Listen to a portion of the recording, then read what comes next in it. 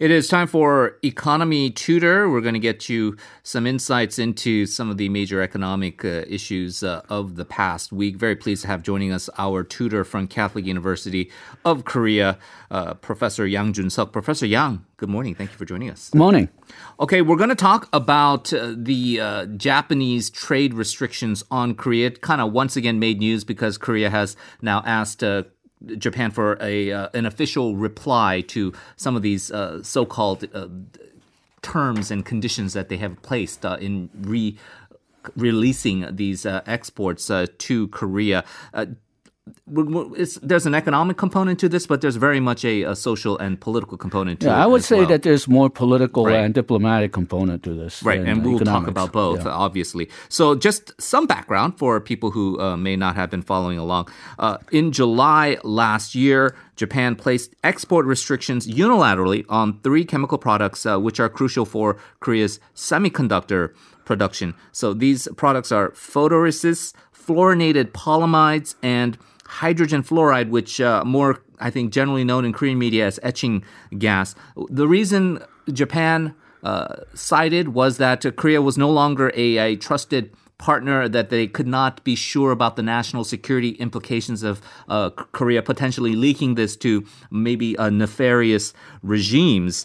This was deemed to be an illogical argument on the side of Japan here in Korea. So Japan had a whitelist, and Korea was one of those countries in that whitelist. Korea was taken off of that subsequently, even though it has been found later that Korea actually has a much more secure method of keeping these materials than other countries, including Japan itself, ironically. So that was how the initial row had begun. The government here, of course, had to respond, and they were quite stern in doing so. The private sector also had to scramble to figure out other alternative means to get these supplies, because again, semiconductors being an engine of the export economy here, a crucial part of Korea's economic growth. And then what we had that ensued was a lot of political bickering, as well as a grassroots movement to boycott a wider array of Japanese products and goods. So that's sort of like the 30,000-foot view of the situation, Professor Yang. We're 10 months into this, so it's been going on for quite a while. Let's talk about maybe the economic aspects of Korea's semiconductor industry then. They are a very, very prolific chip maker. We all know about Samsung. We all know about the SK Hynix. So what exactly has happened with trying to secure these sources from other means? Okay, well, they had a review of how the Japanese trade restrictions affected the semiconductor industry earlier in the year around February. And what they found was that the Korean semiconductor industry reported virtually no effect on production from these trade restrictions. Most manufacturers found alternate sources or alternate means to get around these problems. For hydrogen fluoride, import sources switched from Japan to China for higher capacity semiconductors. For lower capacity semiconductors, they found that less pure hydrogen fluoride, which they can get from elsewhere, worked well enough. And some Korean firms like Seoul were successful in manufacturing a very pure version of hydrogen fluoride that's required for higher capacity chips. So we've been the effect has been minimal. And then for etching gas, domestic sourcing is beginning to come online, and some of this gas is being imported from the United States. There's similar reports for photoresist. There's some domestic sources now coming online from places like Dongjin Semichem, and imports from Europe and United States have been rising. According to Korea International Trade Association, the imports of photoresist from Belgium has risen by more than 1,000%. And then imports from Germany and U.S. have also risen by 66% and 15% respectively in the second half of 2019. So we're getting our required chemicals from alternate sources. And also, in order to avoid bad publicity, Japan has been allowing some exports of the photoresist, but even so, the share of Japan in Korea's imports of photoresist has been falling from 92% in the first half of 2019 before the trade restriction to 85% in the second half of 2019. So at least according to some Korean government officials, Korea is on track to stop its dependence on Japan by the end of the year. Okay, so I know that in the lead up to this controversy, there were some sectors of the Korean economy as well as the political circles saying that this is actually a great opportunity. We can actually develop these homegrown supplies by ourselves and be completely self-sufficient in this. Prior to this, the chaebols had found it kind of, I guess, more convenient. Just they're supplying this. They're a reliable supplier. Their quality's up to par. So we can just continue to source the materials from Japan. That has changed the situation. Are you saying then, regardless of what actually happens with this dispute, which now has become more of like a diplomatic sort of face-off, that it might be rendered moot that Korea is, you say, on track, that they may not need this in the long term anymore? Well, I think eventually you'll go back to at least partial Japanese sourcing because, well, they have such an advantage in this area. But I don't think we'll go back to the era where we're entirely dependent on Japan. Okay. And one of the reasons why these Korean companies were able to develop so quickly was that they found that because the Japanese sources were cut off, they had no competition. And also, because the situation was so desperate, a lot of the regulatory hurdles, for example, environmental regulations, which are too tough, they were at least, perhaps not removed, but at least weakened a bit. So a lot of things happened because they were pressured. And, well, it does show that Koreans under pressure can usually get around problems. Right, we've seen that with COVID-19 as well. And so if you kind of dangle that carrot of, we're going to give you mass volume of millions and millions of dollars of orders, if you can somehow mobilize this, and it's going to be pretty much a blue ocean, right? There's going to be no competition on this. Right. And I think Korea learned this lesson perhaps about a year earlier than a lot of other countries. What we've seen during the COVID crisis is that being too dependent on one source, China or Japan, in a period where you can have these global epidemics is not very healthy for your global supply chain. Right. It's like investing, right? Diversifying your portfolio to make sure that you have high risk and of course, kind of the more blue chip safe assets. Okay, well, let's talk about then the diplomatic aspect of this then, Professor Yang. Korea did initiate a case in the World Trade Organization, WTO, against these export restrictions by Japan. They had kind of a bit of a winning streak in the WTO with other cases of dispute, including that fisheries import restriction and what have you. What's the status with the WTO? Okay, well, we need to extend this to what's called a GSOMIA, which is a military information sharing mechanism. Korea did file a case with the WTO, and as a response to Japanese trade restriction, Korea refused to extend this GSOMIA agreement, and the United States really wanted Korea and Japan to have this information sharing agreement. So what happened was there was a lot of pressure, diplomatic pressure by the United States, and Korea agreed to conditionally extend the GSOMIA agreement for 6 months and drop the WTO case. Japan said that they will not extend the export control over what they had at that point. So they sort of compromised on it, and the WTO case was dropped. But I think WTO case did some good because they really had a bad case in the WTO. They could not, I think, prove that Korea did have those security faults. And Japan did say that they were going to make neutral decisions. They were going to make objective decisions on further exports of these chemicals depending on Korea's security considerations. And as you mentioned, Korea actually had a better security mechanism than Japan. So they ended up approving some exports of photoresist and some other chemicals, and they didn't expand the export ban beyond those three chemicals.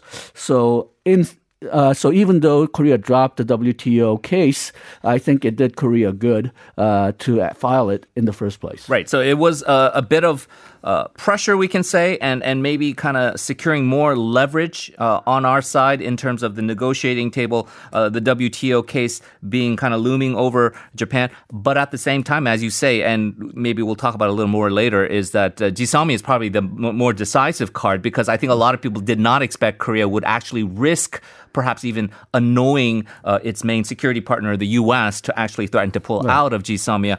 They indeed indicated a willingness to do so despite the fallout from that, which kind of showed Japan, hey, we're pretty serious about this, and you guys better kind of come up with your own sort of reasonable stance on the issue. But let's talk about something else that has nothing to do with how the diplomats decide things, how the security officials decide about GSAMIA and WTO and whatnot, just the grassroots campaign that started here in Korea. There was a lot of public anger, as to be expected, with what Japan was doing, trying to bully, perceived to be bullying Korea in terms of these export restrictions. So the boycott movement started initially with some products that were coming into Korea that were usually popular, but were consumable goods that had other alternatives. And then, of course, these decisions to basically forego all travel and anything to do with Japan as far as that is concerned. What happened there? Okay, well, something like beer. Japanese beer was really popular in Korea, but toward the second half of last year, Korean consumption of Japanese beer basically disappeared. So if you look at the second half of 2019, Korean exports to Japan fell by 7.8%.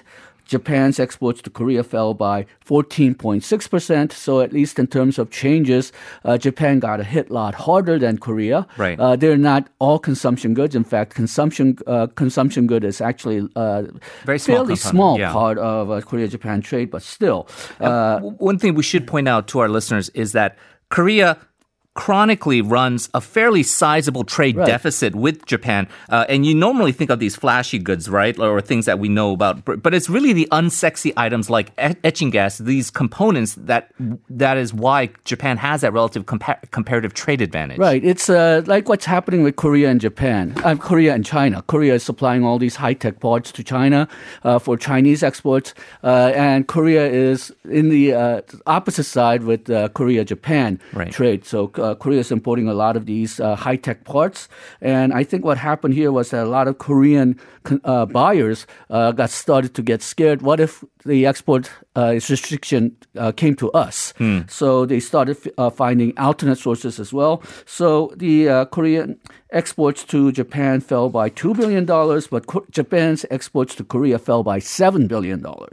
And the three chemicals that we were talking about, they're actually very crucial, but they're not that expensive. We don't import a lot because just a little bit of these chemicals really go a long way in production. So a lot of Korean importers started finding alternate sources. So Korea still does run a trade deficit with Japan, but in 2019 it was $19.2 billion, which was the lowest since 2003. And this year, the trade deficit with Japan for up to March is only $4.1 billion as opposed to $5 billion last year for the first 3 months. So we're trying to lower our dependence on Japan, not only for these three chemicals, but I think all intermediate parts overall. And also, we mentioned tourism. It doesn't really matter now because of the COVID virus. Yeah, sure. But toward the end of last year, a lot of the regional Japanese governments were really complaining that their economy was taking a big hit because Korean tourists were not going to Japan. Yeah, and so I think when we looked at from the Japanese point of view, they were initially, at least when you're hearing the officials talk about it, they were kind of putting on a pretty brave face. That doesn't matter. Koreans don't drink our beer. That's a very small part of our market share of the global sale of Japanese beer. And then they said, tourism to Tokyo and Osaka, that's going to be a blip on the radar if less Koreans come. However, it is because of this long-standing sort of cultural connection that the two countries have. Koreans tend to go to these more kind of off the beaten path path type of destinations in Japan, these rural areas that were very much dependent on Korean tourism, and that kind of dried to a halt. Obviously now even more so with the COVID-19 pandemic, but because of that, they were starting to get some grumblings from local people there, and also these companies that supply these materials to Korea, basically telling the Japanese government, cut this off. This is not helping us. Right. Now, a lot of these companies and a lot of these regions, well, if you look at their revenues and if they look at the tourist revenues, they really don't form a lot of overall Japanese GDP. But if you look at regional aspect of it,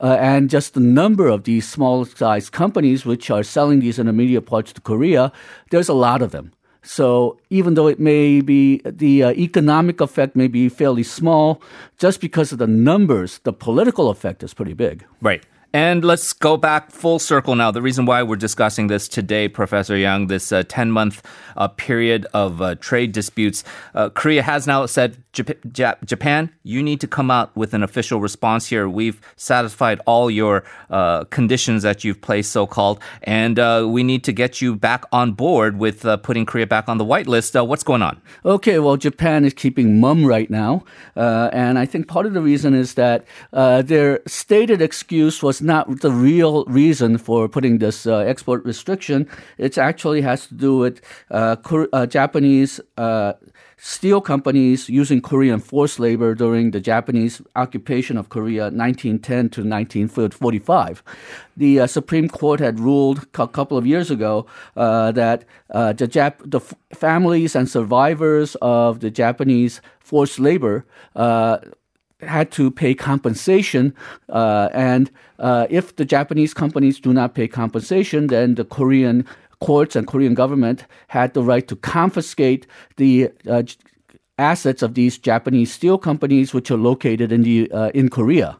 And the reason. The government has never formally said that this was the reason because it's contrary to WTO and spirit of international trade agreements. Right.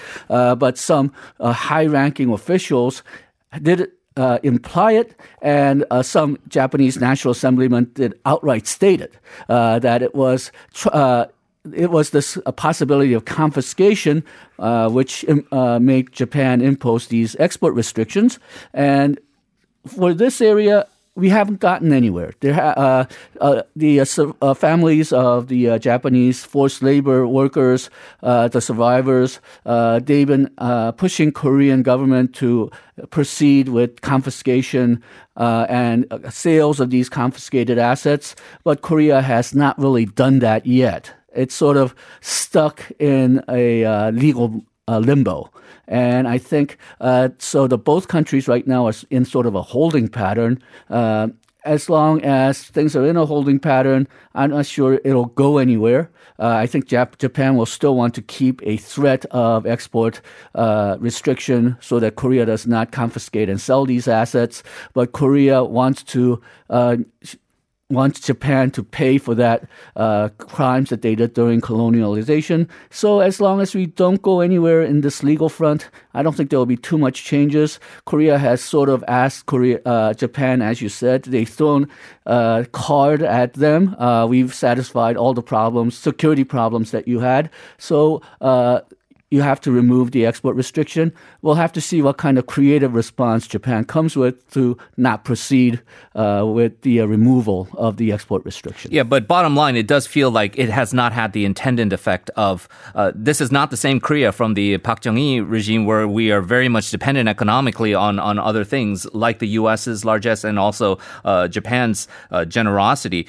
They can't be bullied anymore, and it has not had the effect on the semiconductor industry. So bottom line, it does appear that Jisomya is going to be a key card now going forward, and it's going to be, I guess, interesting to see how South Korea plays it, especially mindful of what the U.S. thinks. Yeah, and part of the question is going to be that the Abe administration, at least before the coronavirus, he put a lot of political backing into this export restriction, but it didn't work. Right. So we'll also have to see how this affects the credibility of the Abe administration. Right, and that unspoken quid pro quo you mentioned about they wanted somehow the government here in Korea to subvert a very independent judiciary, a Supreme Supreme Court that issued its own independent ruling and try to get that to a verdict that was more to their liking, which obviously is not something that a freely democratic country tends to do. So interesting discussion here. Obviously a mix of economics, politics, and diplomacy. Professor Young, but you've been ably handling all three subjects very well for us, so we appreciate that. We hope you have a good weekend, and we look forward to talking to you again next week. Thank you.